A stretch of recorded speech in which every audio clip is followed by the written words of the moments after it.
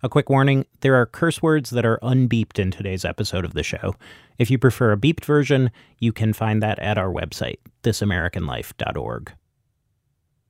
A while back, when she first moved to L.A., Jessica worked at a pole dancing studio, an exercise place. The pay wasn't great. She was just a receptionist. But there were things about the place that she just loved. You know, we got to take classes, the receptionists, and you're in a class with supermodels. Like, I'm not even exaggerating. Like, Cindy Crawford was in my class.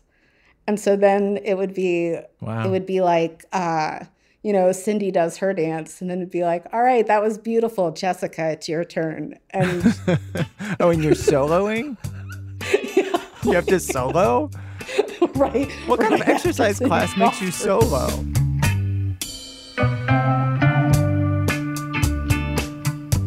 Another nice thing about the job, once she checked everyone in for a class, and the class started, she could take these long breaks. Once, she strolled over to Starbucks, and on the way she saw this poster on a telephone pole. Somebody had found a lost animal.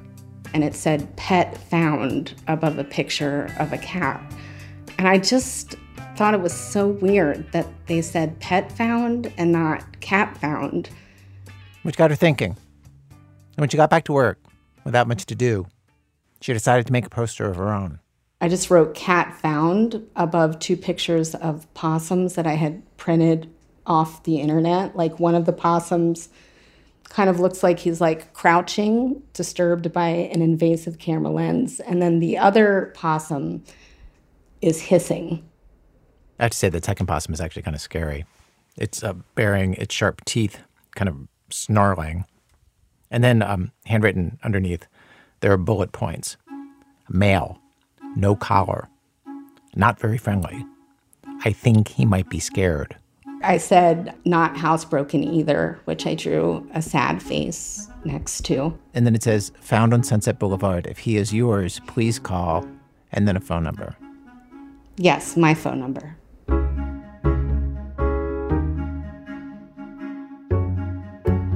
She made a few copies, less than a dozen, and put them up around her neighborhood.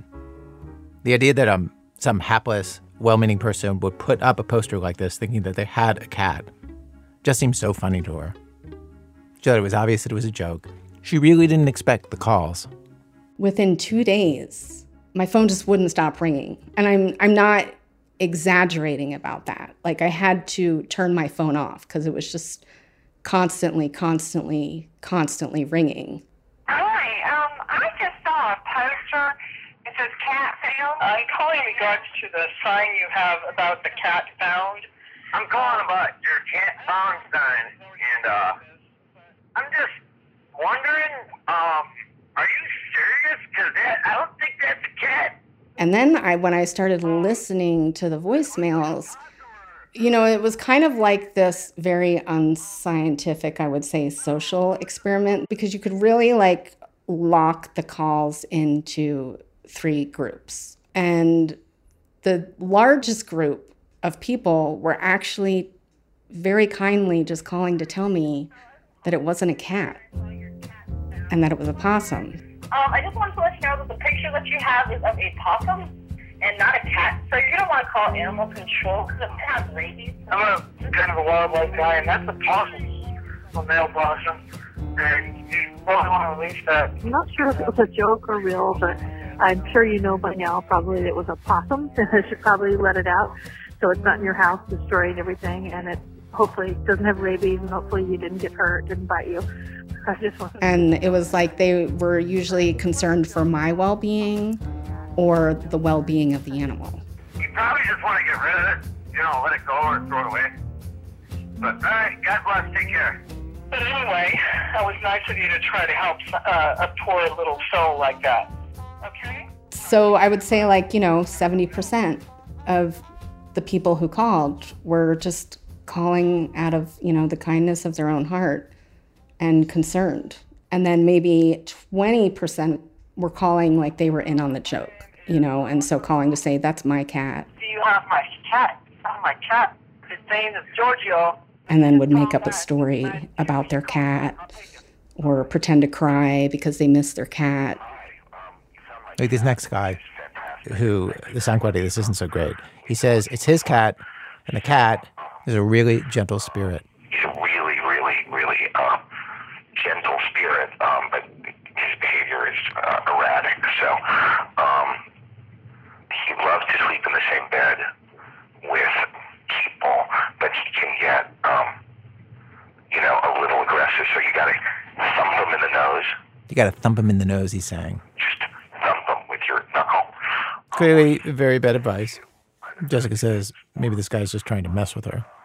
Which brings us to the last of her 3 categories of callers, making up maybe 10% of all calls, she says.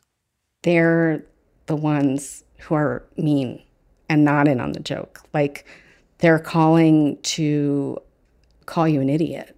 Yeah, that cat, it's a possum, you frickin'. I think you found my cat. I was just calling in reference to your poster. If you could call me back, that'd be really great. Oh, and by the way, you're a fucking idiot. That's not a cat. Bye.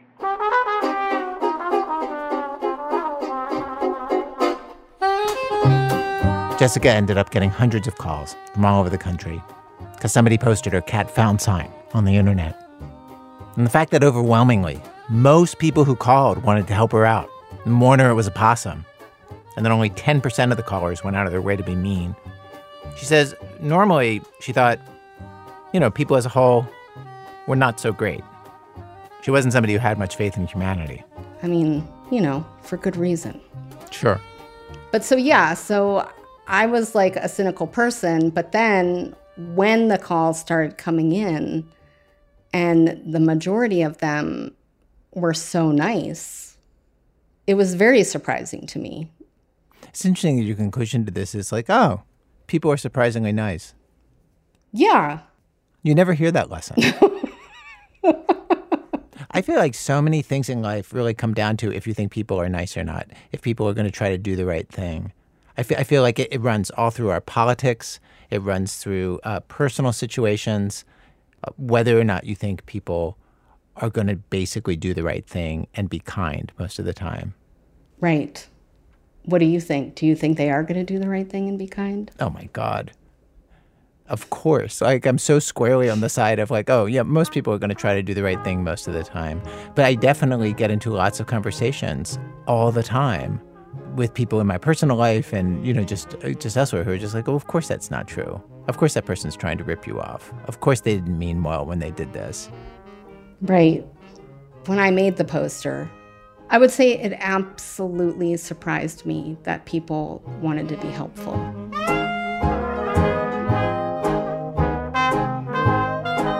Well, from WBEZ Chicago, it's This American Life. I'm Ira Glass. Today on our program, the Possum Experiment. We have 3 stories today on our show of people in widely different situations, puzzling out, can we trust people? Really? Are people mostly good? I know that it's such an embarrassingly basic question to be asking, but sometimes you really are in situations where that is the thing you need to figure out.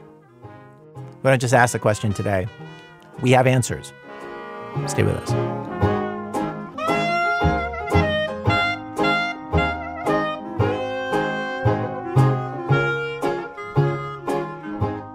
Take one. Now you see me. Casey Lemon's a writer, and he's pretty clear on where he stands on this question. Can you usually trust people? He lands squarely in the camp of be skeptical. He says we've all been burned by other people, by institutions. We build up distrust, and distrust protects us, which is the opposite of what Darryl Lennox believes. Darryl's a comedian. He says we're better off trusting that most people have good intentions. Yeah, you run into bad apples, but it's not worth constantly being on guard. This is not, however, what Darryl always believed.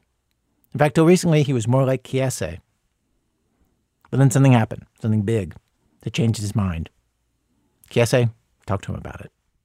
There's a joke that Darryl Lennox tells that I love. He's a comedian, and a lot of his comedy has to do with the absurdities of losing his vision. I'm at the bag slam in Milwaukee, Wisconsin.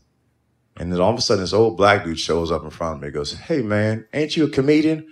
I go, yes, I am. He goes, I saw you on TV, man. Conan? Yeah, that was me. He goes, you was a funny dude. I said, I appreciate it. Thank you. He goes, yeah, you the real philosophical nigga with the fucked up eyes, like who do your comedy. I was like, That is not how I describe myself at all.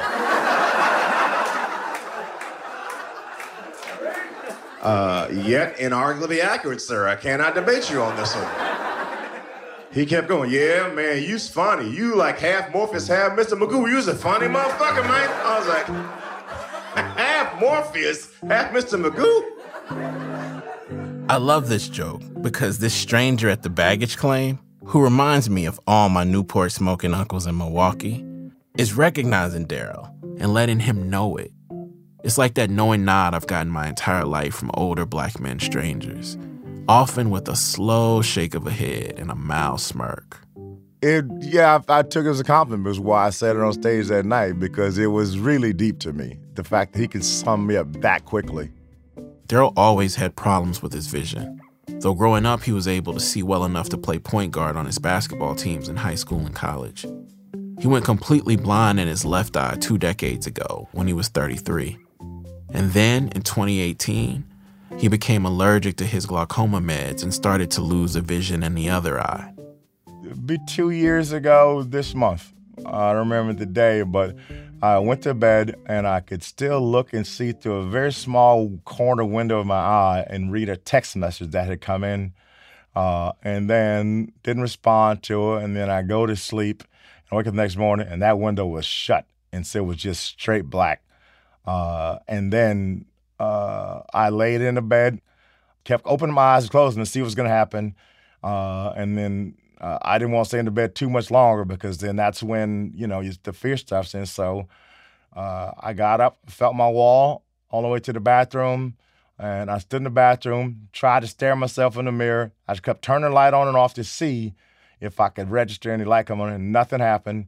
So I stared in the mirror, and I felt for the toothbrush, and I brushed my teeth, and I said, "You're not allowed to cry." Yeah, I did my affirmations. I'm the best of all time. I'm the best comic alive. I'm the funnest MF on the planet, and I'm going to change this world. Boom. So let's go to work. So then I just start feeling my way around the house. I just start, riding the walls, sitting down, and figuring out how to use my phone. You can't anticipate absolute blackness. There's just no way to anticipate it. You can't practice it because even when you close your eyes, you still can. There's still light and stuff going on, right? There's a difference, right, between like my eyes are closed right now. That is not what you're talking about. That's right.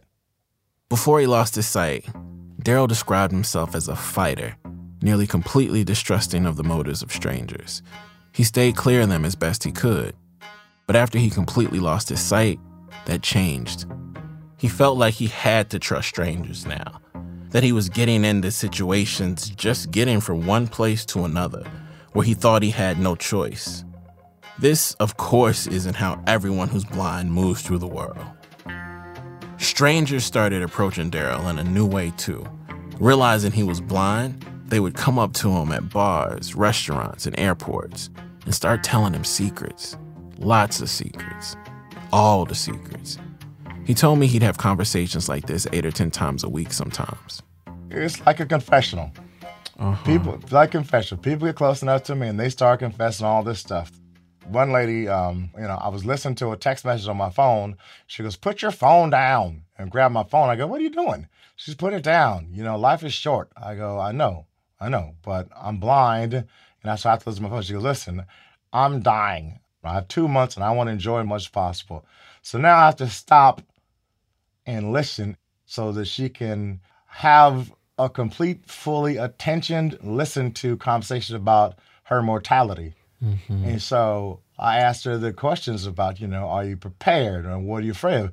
I have these conversations with people all the time.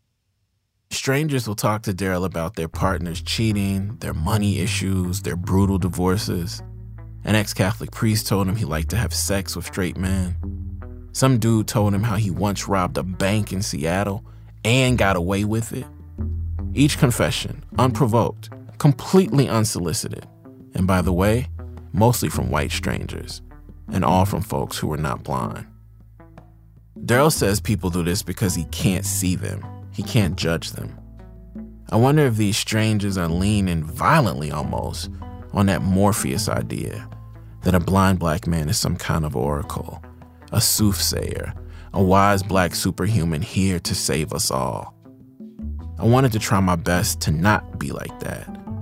And yet, as we talked about strangers, I wanted badly to confess to Daryl how terrified I've always been of them, and how COVID made this worse, made me see every stranger as someone I might kill or be killed by. How 2 years into the pandemic, I've been nudged from being slightly antisocial into a complete recluse. I didn't say any of that to him, but it was why I was interested in talking to him in the first place. Because his experience of the last 2 years has been the complete opposite. He went blind at the beginning of the pandemic, and since then, he's more embracing of strangers, more open to them than he's ever been in his life. I listened to all of his albums and was intrigued, if not fully convinced, by his musings on that, and on the relationships between blindness and blackness. Here's one of those. Here's some that I philosophize. This little trip. It's a trip for me. This fucks some hair a little bit. My blindness is diffusing the scariness of my blackness. That was one of my secret weapons, to be a big brother, and people get nervous. Oh, fuck, it's a big black guy, watch out. That shit is powerful. It was a thrill, you know? Once people find out that I can't see, my blackness is out the window. They treat me like I'm a Make-A-Wish baby. Oh, watch out, there's a big black guy. Oh, he just walked into the broom closet. Okay, no worries. I got the joke, but I wasn't sure if I was supposed to laugh at the broom closet trope or nod up and down slowly, signaling that I was aware of the broom closet trope. Daryl told me this one confessing story that was also one of these instances where he could see his blindness diffusing his blackness in real time. It was about a guy he bumped into by accident as he sat down at a bar. The guy seemed unusually mad about it, even after Daryl apologized and explained he couldn't see. So I felt this hostility from her, energy just funky right away. So I go, what's your name? He goes, Bob. I go, Bob, I'm Daryl. And I said, come on, man, let me buy you a beer. So then he goes, so you're really blind? And I said, yeah. And he goes, what's that like? I said, well, I have to trust everybody. He goes, I would never let that happen. He goes, I'm a cop. I go, well, wait. So if I have to trust everybody, you have to wake up and trust nobody. He goes, that's exactly right. Bob, the cop, went on to confess how being so vigilantly mistrustful was taking a toll on him, and he wasn't sure if he could keep doing it. And he goes, I'll be honest with you. He goes, my name isn't Bob. I go, I knew you was lying. Ain't nobody named damn name Bob. Ain't nobody named damn Bob. And so, so I said, well, what's your name? And he said it was Kyle. And he goes, I'll be honest with you. He goes, when you sat down, I immediately got my guard up. I go, because I'm black. He goes, yeah. He goes, I'm always on the lookout for it. And he goes, now, I go, so now that I'm blind and black, you don't feel like threatened or anything. He goes, I wasn't threatened. I'm just on the lookout for stuff all the time. Wow. The cop, formerly known as Bob, wasn't just telling on himself. To me, he was telling on his entire profession. Daryl told me that when they finished talking, the cop hugged him tightly and did not want to let go. That doesn't happen if I'm not blind, and then I sense his hostility. I'm like, oh, this cracker ass dude is on some shit, and I gotta be careful of him. He's gonna be careful of me. And we have a conversation about something that just stereotypical dumb stuff. But now, because that door is opened, where he's not being judged, he can apologize for judging me. And now we get to be on the same plane of existence. There was something incredibly dizzying and high-key brutal about the "this doesn't happen if I'm blind" part of the story Daryl told me. So the idea that people are treating you with less suspicion now, what does that make you feel actually about other people? It makes me feel about other people. It makes me feel like we're all just one thing away from becoming more connected in humanity. Mm-hmm. And so if all it took was for me to go blind, for you to not feel threatened or weird, maybe we're all just one thing away from realizing we're way more connected than we are disconnected. Mm-hmm. That feels like a really positive conclusion, right? And I don't know that I would see it like that. I would imagine being mad about the hypocrisy or disappointed. I can't see it I can't see it anything other than just a positive thing, because I'm not going to be a well of, somebody else's negativity to let it contaminate me.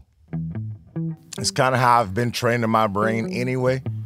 I've got to be stronger mentally than I've ever been in my life. I've got to be stronger mentally than anybody else. No different than what Obama had to do, or Jesus Christ of Nazareth, or Moses, or Muhammad Ali, or Malcolm X. You've got to be stronger in the head than you've ever been before.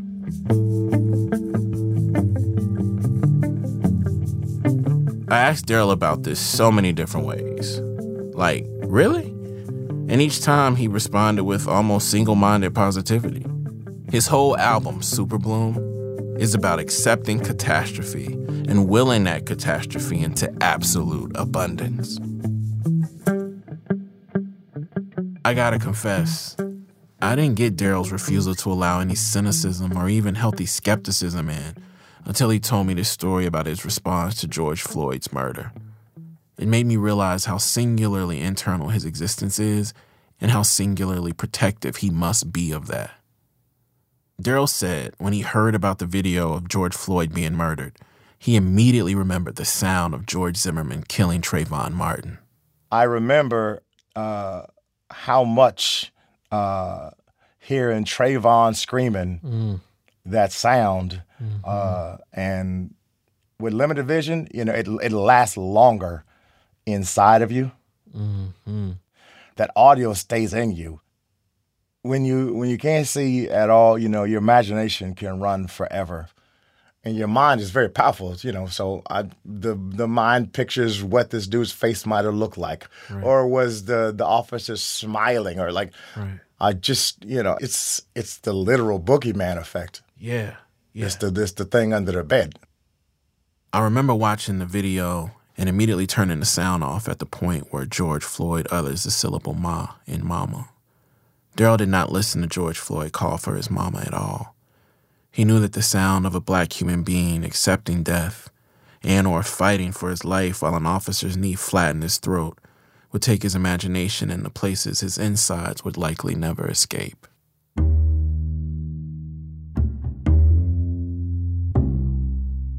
While we were talking, I wondered how differently this conversation would have gone if we were alone. I foolishly imagined that it would be just us during our conversation, but that's not how it works. As we talked, there were 4 other strangers listening in, producers who were neither big, black, or blind feeding me questions on Zoom, a sound guy standing behind me for 3 hours in my tiny office. There was the imagined audience of folks who were not big, black, or blind. It made whatever connection we had feel like a short-lived, spectacular performance that neither of us were directing.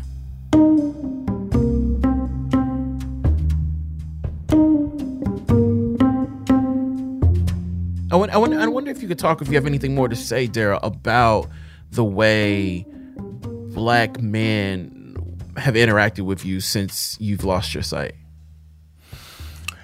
It's been really... brothers have this way of understanding without getting too personal, but also not letting you get off easy. Right. They let you know, hey, man, you still a brother. No matter what you are, you still one of us, right? So, there was this one amateur comedian. Dude, so I gave him some notes. He said, damn, man, you funny. He said, all right, man. So I said, all right, bro. He said, all right, Cyclops. And then, wow. All right, Cyclops. Wow. And then it bounced. Wow. So, interesting about the black community now is because I'm blind, I think they think I'm even more black than I was before. Oh, talk to me about that, brother. What does that mean? Why? How? Because now, I'm just my energy, which is just black. It's not insecurity. It's not, I read a lot of books or I speak well or don't speak well. Now I'm just this brother that understands things.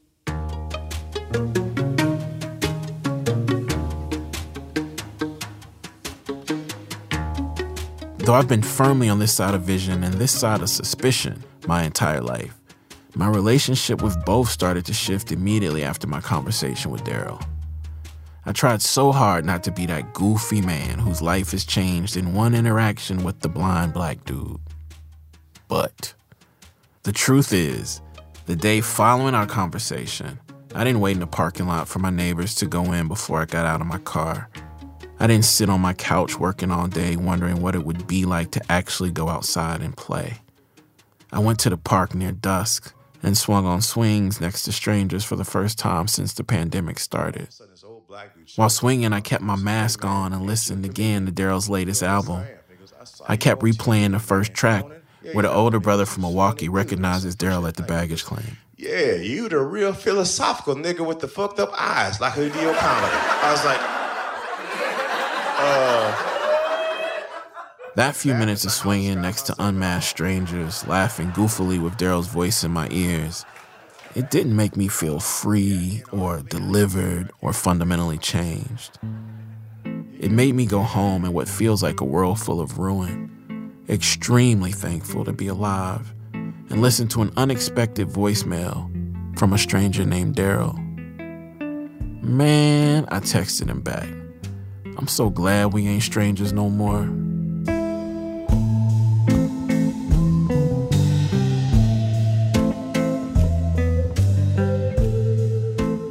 K.S.A. Lehman.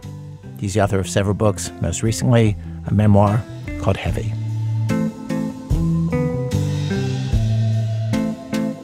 Coming up, a guy comes to New York City thinking it's a den of iniquity, and then a stranger walks up to him with a very unusual suggestion. Should he take the advice? That's in a minute. Chicago Public Radio, when our program continues. This American Life, I'm Ira Glass. Today's program, The Possum Experiment. Stories that shed light on the embarrassingly basic question: are most people usually trying to do the right thing? Can they be trusted? We have arrived at Act 2 of our program, Act 2, Spring Awakening. Okay, so one answer to the question, can you trust people to do the right thing, is that you can trust the people in your own group. And you can define that group however you want, the people you share a religion with, or a nationality, or a race, or maybe you grew up in the same place, went to the same school. They're the ones who share your values. Everybody else, don't trust them. That's how the person in this next story, Clay Elder, felt about things. Till one day, during a visit to New York City, Elna Baker tells what happened. I've known Clay since we were 15. And when we get together, it's not unusual for us to Mormon out. What were they called? Book of Mormon Stories. That one? Oh, well, that one, but darn it. Try to remember church songs and other stuff from when we were kids. We believe the Bible to be the Word of God, as far as it is translated correctly. We also believe the Book of Mormon to be the Word of God. It's not even a song. It's just words and notes. Clay is gay. As a kid growing up in the Mormon church, he was taught that practicing homosexuality was akin to incest or bestiality. He hid out in musical theater, which, I know, terrible hiding place. But in Utah, that worked. He studied theater at BYU. That's where he learned some of the musicals that Mormons love. The cheesy G-rated shows like Seven Brides for Seven Brothers. He didn't think it was something he would be able to do professionally. Instead, he saw it as a hobby. He did musicals that the Mormon church put on, playing everyone from Joseph Smith, father of Mormonism, to Joseph, father of Jesus, or stepfather. He'd get on stage in front of thousands, help Mary give birth to the Son of God, and then sneak out to gay bars. If he kissed a guy, he'd feel guilty, then he'd repent, then repeat. It was torture. He knew that a bigger city like New York was where people went to do all the things he wanted to do. But he couldn't imagine going there. New York was evil. It was like the great city that would one day fall. It's the great and spacious building. The great and spacious building. I knew that's what you're thinking when you said that. I mean, basically it was. The great and spacious building is Mormon code for the wicked outside world.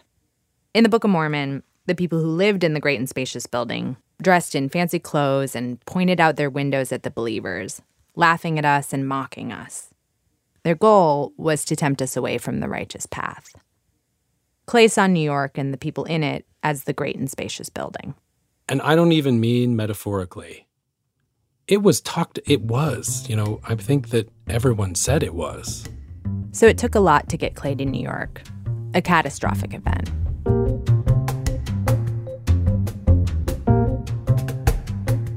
It all started when Clay got a boyfriend, his first, and almost no one knew. It was a big deal for him. It meant stepping away from the church, possibly losing his family. After they slept together, they decided to get tested for HIV as a precaution. This was 2006.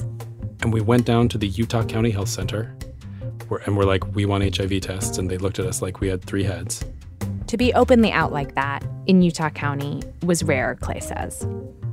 They both did the tests. Clay got called in to get his results, negative. And then it was his boyfriend's turn.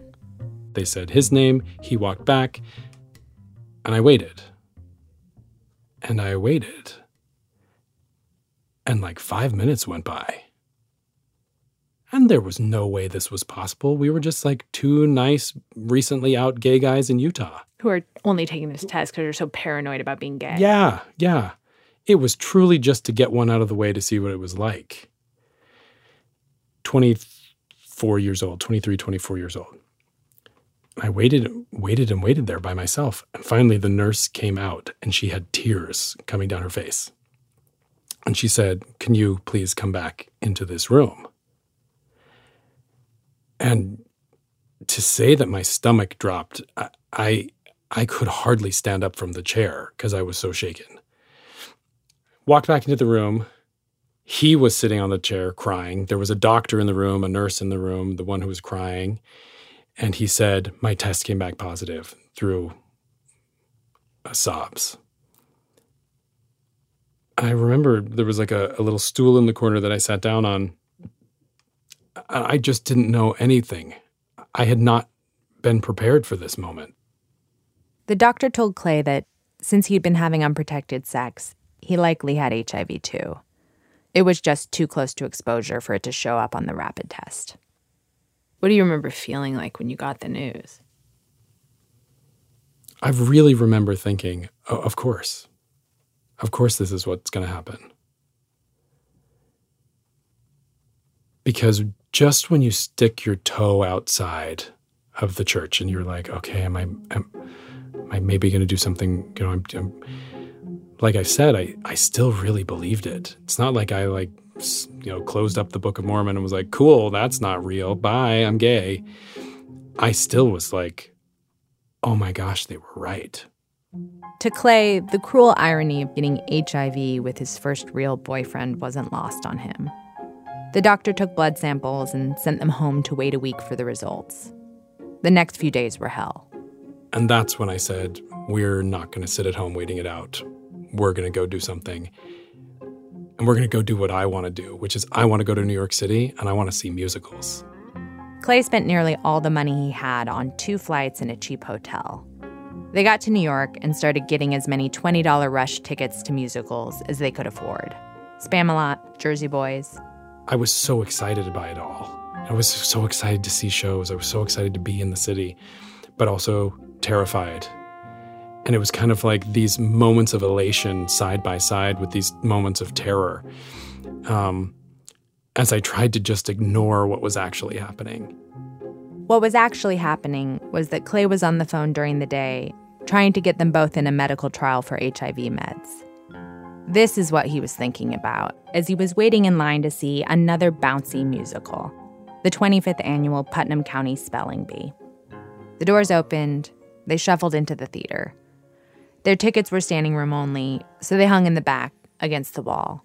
And the show ended, and we were all walking, you're all kind of herding outside, and we end up standing next to some people as we're herding outside, and they struck up a conversation with us. What appeared to be this gay guy and his friend, this woman. And they said, are you from out of town? And we said, yeah, we're in New York visiting. And by that time, we'd gotten outside of the theater. And he said, you look like you were enjoying that show more than anybody in the expensive seats. And he pulled out a wad of cash And he said, here's $200. Go buy yourself tickets to Sweeney Todd tomorrow. It'll change your life. And I'm this kid from Utah, and I'm like, oh, okay, what do you want? I was a little bit like, what's going on? Yeah. And I took the money, and I just was like, thank you so much. You're really just giving me this money. And he said, yes, just take the money, go as long as you promise you'll buy yourself tickets to that show. I was like, yes, I will. And we were standing next to an ice cream truck, and I said, can I buy you an ice cream cone to say thank you?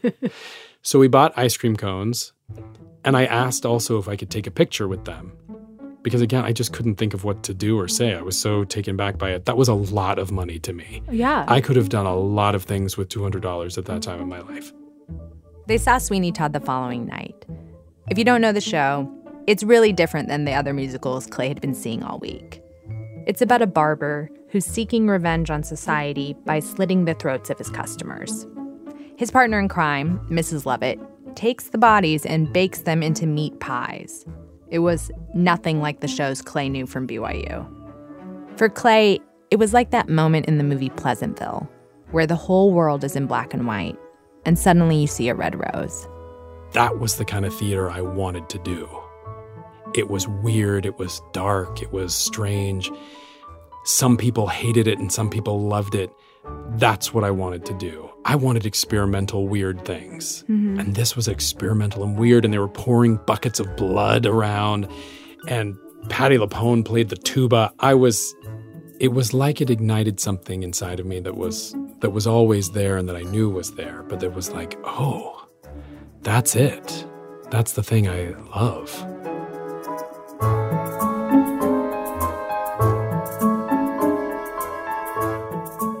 So this random guy became for you like a plot point in your life, like where you basically were like, okay, there's the day before I met him where I wasn't going to pursue any of this. Then I meet this guy and what? And suddenly I'm going to move to New York and be an actor because this is what I want. He gave me permission to move on, kind of, to the next step. Because he was like, and by being kind, he basically was saying it's safe on this side. Yes, that's the perfect way of putting it. The very next morning, after seeing Sweeney Todd, Clay and his boyfriend got a call from the doctor saying that the rapid test results were wrong, that neither of them had HIV. For Clay, it felt like a sign. His impulse to move to New York, it was the right one. So he did, a year and a half later. He's been in New York for almost 15 years, and he actually did become a Broadway star. He's currently starring in Company, opposite Patti LuPone, who he once saw play the tuba. And Clay still thinks about that guy who gave him money to see Sweeney Todd. Recently, he decided to do an act of kindness in the stranger's honor. He posted their story on Instagram, including the picture of them in front of the ice cream truck, and offered to buy tickets to Company for someone who couldn't afford it. A friend immediately called and said, I know that guy. They called the stranger over FaceTime. His name is Mark. So Mark, Hey, Clay? I'm sorry, I'm going to get a little emotional. 15 years ago, I went to go and see the Putnam County Spelling Bee, and I was standing in the standing room, and No way. And I walked outside the theater, and you gave me $200 to go see Sweeney Todd. Yes. How the fuck did you connect this?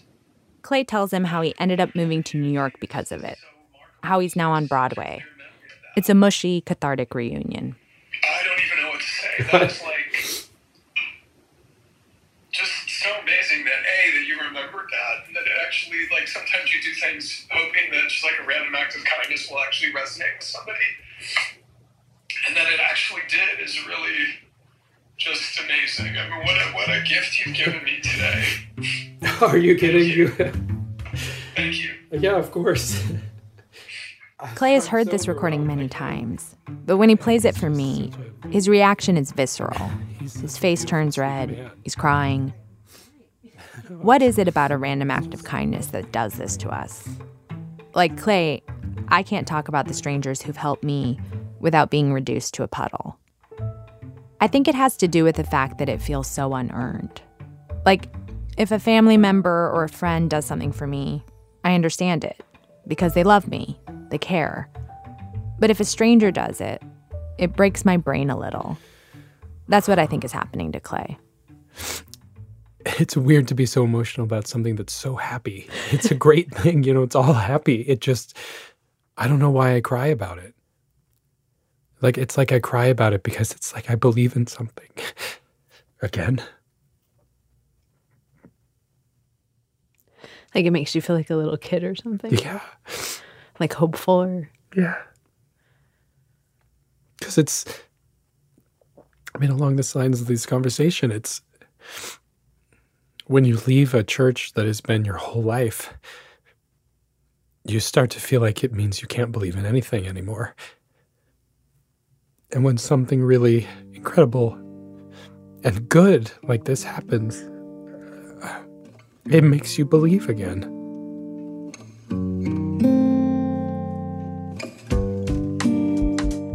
By the way, I called up Mark, asked him why he gave Clay the money all those years ago. To explain one of the biggest reasons, he told me a story about this time he went to Italy. He had planned to stay with a new friend who'd recently moved to Rome. But the guy totally flaked on him, and he had nowhere but expensive hotels to sleep. Mark didn't have that kind of money. So he called up this gay couple he had met his first night in Italy. They ran a bar in town, and asked them if they knew of a cheap hostel. Their response? Come stay with us. For 10 nights, they hosted Mark, a complete stranger. Mark says they were total gentlemen, trusting him in a way that frankly shocked him. They gave him keys, told him he could come and go as he pleased. He couldn't believe their generosity. And it changed him into the kind of guy who hands a stranger $200 and says, "Hey, go see this show. It'll change your life."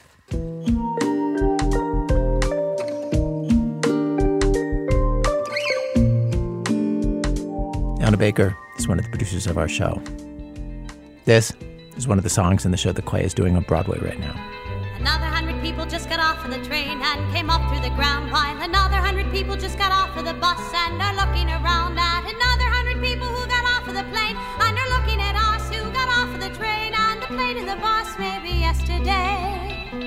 It's a city of strangers. Some come to work, some to play. A city of strangers. Some come to stare, some to stay. And every day, the ones who stay can find each other in the crowded streets and the guarded parks. Act 3, never hear the end of it. So we close out today's show with this story that is very on point with everything we've been talking about till now, from Sean Cole. This is one of my favorite stories to tell. Like I tell it at parties, or to anyone who will listen. And since we're here talking about the nature of people and whether they're mostly good or mostly bad, I figured I'd tell it to you. Have you ever seen A Clockwork Orange? The Stanley Kubrick movie? Guys running around in bowler hats and jockstraps on the outside of their pants, committing acts of quote-unquote ultraviolence. It's one of the most iconic films of the 20th century, set in a dystopian near future where teenage hoodlums speak this kind of stylized, Russified slang. It's also intensely violent and deeply misogynist, in ways I don't think I understood when I first saw it and obsessed over it. I was in my teens then, same age that the main character Alex is supposed to be.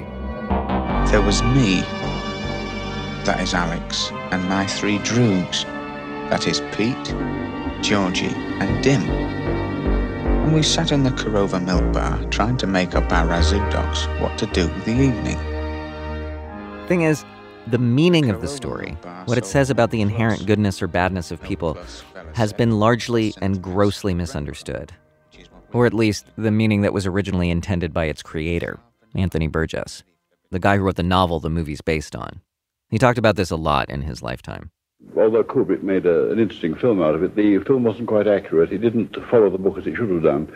It cut out the final chapter, for one thing. The final chapter, chapter 21. The film is actually really faithful to the book until that last part, but that last chapter radicalizes everything. If you know the movie, you know the movie, but if you don't, you'll at least need to know the plot of it for any of this to make sense. I'll try to summarize it as quick as I can. So Alex and his 3 droogs, meaning friends, they spend their nights getting hopped up on drug-infused milk and hurting people. They beat up a panhandler, steal a car, and run other cars off the road. There's a pretty famous rape scene, which incidentally was inspired by Burgess's first wife getting assaulted, though not sexually, by a group of American soldiers. About a third of the way through, Alex accidentally murders someone during a break-in and goes to prison. And after serving a couple years, the government chooses him for a new experimental type of aversion therapy. He'll do. They give him this drug, which makes him basically allergic to violence. I'll be sick. Anytime he so much as pictures hitting someone, he's overwhelmed by nausea and dread. Also, whenever he hears the music of Beethoven, but that's another thing. Then the government does this presentation where they trot out the new forcibly reformed Alex, subject him to insults, injury, sexual temptation, and in response, all he can do is gag and retch. Then a priest in the audience leaps up to object with the operative word, Choice. The boy has no real choice, has he? He ceases to be a wrongdoer. He ceases also to be a creature capable of moral choice. Padre, these are subtleties. Anyway, Alex gets out, a bunch of bad stuff happens, tries to kill himself.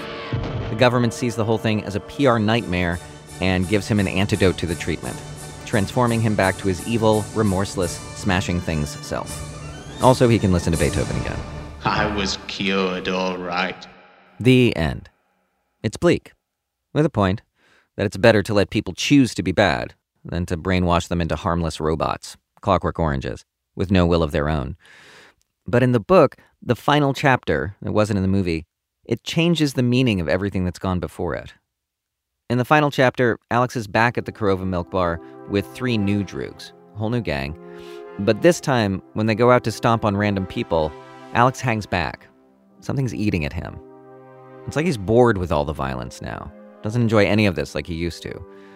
He wanders into a coffee shop where he runs into a member of his old gang, Pete, and Pete's wife. They look happy, living the quiet life. And Alex thinks, maybe that's what's missing. Maybe I should settle down, have a kid, hopefully a son. I felt this bullshit big hollow inside my plot, he says, meaning his body, feeling very surprised too at myself. I knew what was happening, oh my brothers. I was like growing up.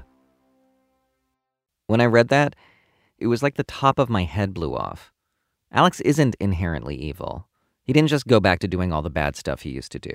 And he didn't need an experimental drug to reform him. He just needed time to get there on his own.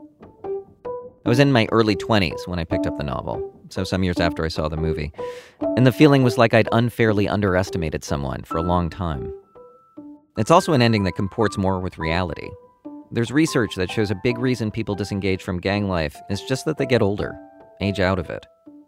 But more than that, the 2 endings represent 2 completely different ways of looking at the world. One is saying that people can change, even the worst people, whereas the other is saying that evil is evil, irredeemably.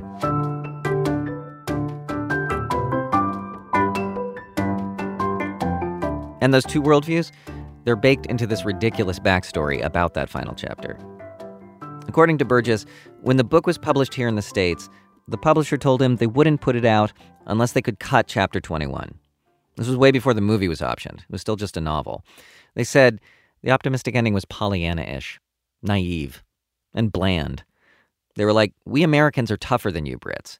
We can handle a nihilistic ending. Some people are just beyond hope. That's more realistic. Burgess needed money back then, he said. If the only way to sell the story to Americans was to lop off its conclusion, then so be it. So now, there were 2 A Clockwork Oranges in the world, with 2 different endings depending on where you lived. Burgess writes about this whole mishigas and how he felt about it in an introduction to a later edition of the book. I just want to read, this is probably my favorite part of what he says.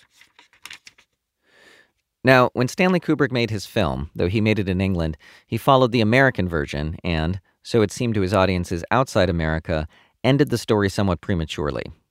Audiences did not exactly clamor for their money back, but they wondered why Kubrick left out the denouement. People wrote to me about this.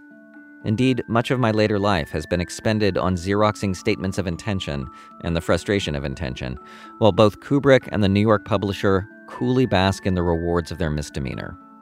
Life is, of course, terrible. It's funny, but it was also endlessly frustrating to Burgess. He wrote that he didn't think the American edition, and thus the movie, was a fair depiction of human life. It's as inhuman to be 100% evil as it is to be 100% good. The two need to coexist. He was unequivocal about that. Further, when the film came out, there was a moral panic about it, both in the UK and here in the States. And it wasn't just the violence people were upset about. It was the ending. An editor for the New York Times wrote in the arts and leisure section of the paper, "The thesis that man is irretrievably bad and corrupt is the essence of fascism." I can't help but think how all of this might have been different if that last chapter had never been cut. And that, for years, was everything I knew. But then recently, as I was getting ready to tell all of this to you, oh my brothers, I thought I should, actually do some research, make sure I got my facts straight.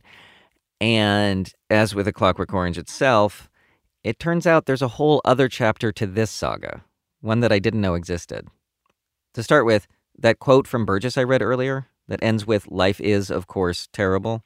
That's a very entertaining account of the story.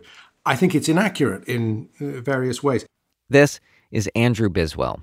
He's spent more than 25 years researching Burgess, in part for his aptly titled book, The Real Life of Anthony Burgess. It wasn't always the easiest job. He would embroider and he would be more concerned with telling a good story than with sticking to factual accuracy. Now, I've been going through the manuscript of A Clockwork Orange as part of my research into Burgess. The original manuscript, the one Burgess sent around to his editors in England and America. And just turning the pages and noting any annotations on the typescript. And I remember coming to this note in his own handwriting, which says at the end of chapter 20, "Should we end here?" Should we end here? An optional epilogue follows. Epilogue is in quotes. Again, this was at the end of the second to last chapter, where Alex turns bad again. And what did you think when you saw it? I nearly fell off my chair. I was very surprised because I'd grown up with the Burgess introductions and commentaries on his book, and had up until that point, I'd been inclined to believe them. And this question, should we end here? I was surprised by the level of doubt. Surprised because Burgess publicly was so emphatic that he had been forced to cut the last chapter, and that it was the wrong decision. And when Andrew looked into it further, he found that Burgess's editor in America, Eric Swenson, never insisted on scrapping the last chapter. Yes, he thought it was Pollyanna-ish and, quote, unconvincing, but getting rid of it wasn't a condition of publication. Not only that, this guy Swenson said Burgess agreed with his opinion, and that Burgess told him he'd only added the 21st chapter because the British publisher wanted a happy ending. Also, Burgess wrote his own screenplay for A Clockwork Orange that ended at the same place Kubrick's screenplay did, no redemption. And then, years later, Burgess wrote a musical version of the story, which reverted back to the longer redemptive ending, and took it even further. Alex goes off with his girlfriend and they're going to get married. Oh. That's right, yeah. Is she a character, or is she off stage somewhere? No, she appears and speaks. She's called Marty. And then there's the play has a prologue in the Garden of Eden where Alex and Marty play Adam and Eve.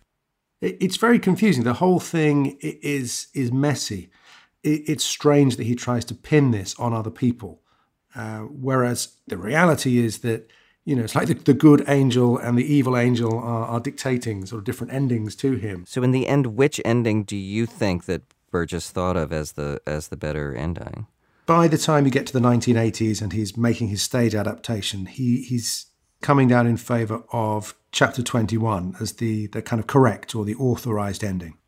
And what does that say, do you think, about his worldview, about what he believed about the true nature of human beings?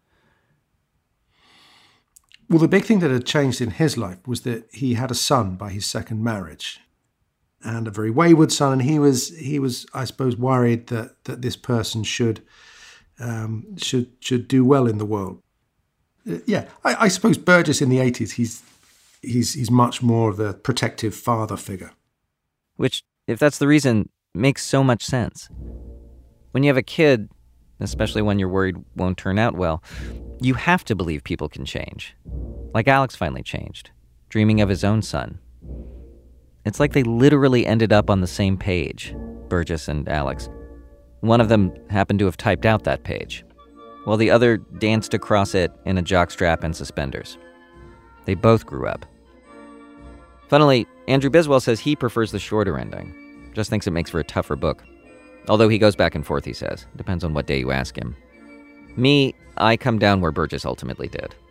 I like believing that we can grow into better versions of ourselves. And besides all that, you get to see Alex walk off into the sunset. On the last page, he says, "Farewell from your little droog." Should we end here?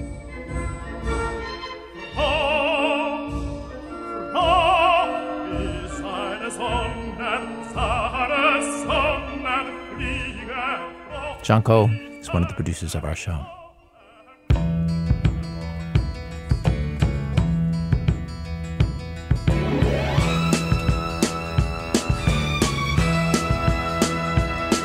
If you see your brother standing by the road with a heavy load from the seeds he sowed, and if you see your sister falling by the way, just stop and say, but you're going the wrong way. But you've got to try a little kindness. Yes, show a little kindness. Or just shine your light for everyone to see. And if you try a little kindness, then you'll overlook the blindness. Narrow-minded people on the narrow-minded streets. Well, our program was produced today by Elna Baker. The people who put our show together today include Bim Adewumne, Chris Benderev, Zoe Chase, Sean Cole, Michael Kamate, Kyla Jones, Tobin Lohr, Michelle Navarro, Stone Nelson, Catherine Raimondo, Will Peischel, Nadia Raymond, Ryan Rummery, Alyssa Shipp, Christopher Sotalo, Matt Tierney, Nancy Updike, Julie Whitaker, and Diane Wu. Our managing editor is Sarah Abdurrahman. Our senior editor is David Kestenbaum. Our executive editor is Emmanuel Barry. Special thanks today to Thomas Reed. Our website, thisamericanlife.org, where you can stream our archive of over 700 episodes for absolutely free. Also, there's videos, there's lists of favorite shows, everything for something to listen on a log car trip. Again, thisamericanlife.org. This American Life is delivered to public radio stations by PRX, the Public Radio Exchange. Thanks as always to our program's co-founder, Mr. Tori Malatia. He went this week to a Gwen Stefani concert. His review? I was surprised by the level of doubt. I'm Ira Glass. Back next week with more stories of This American Life.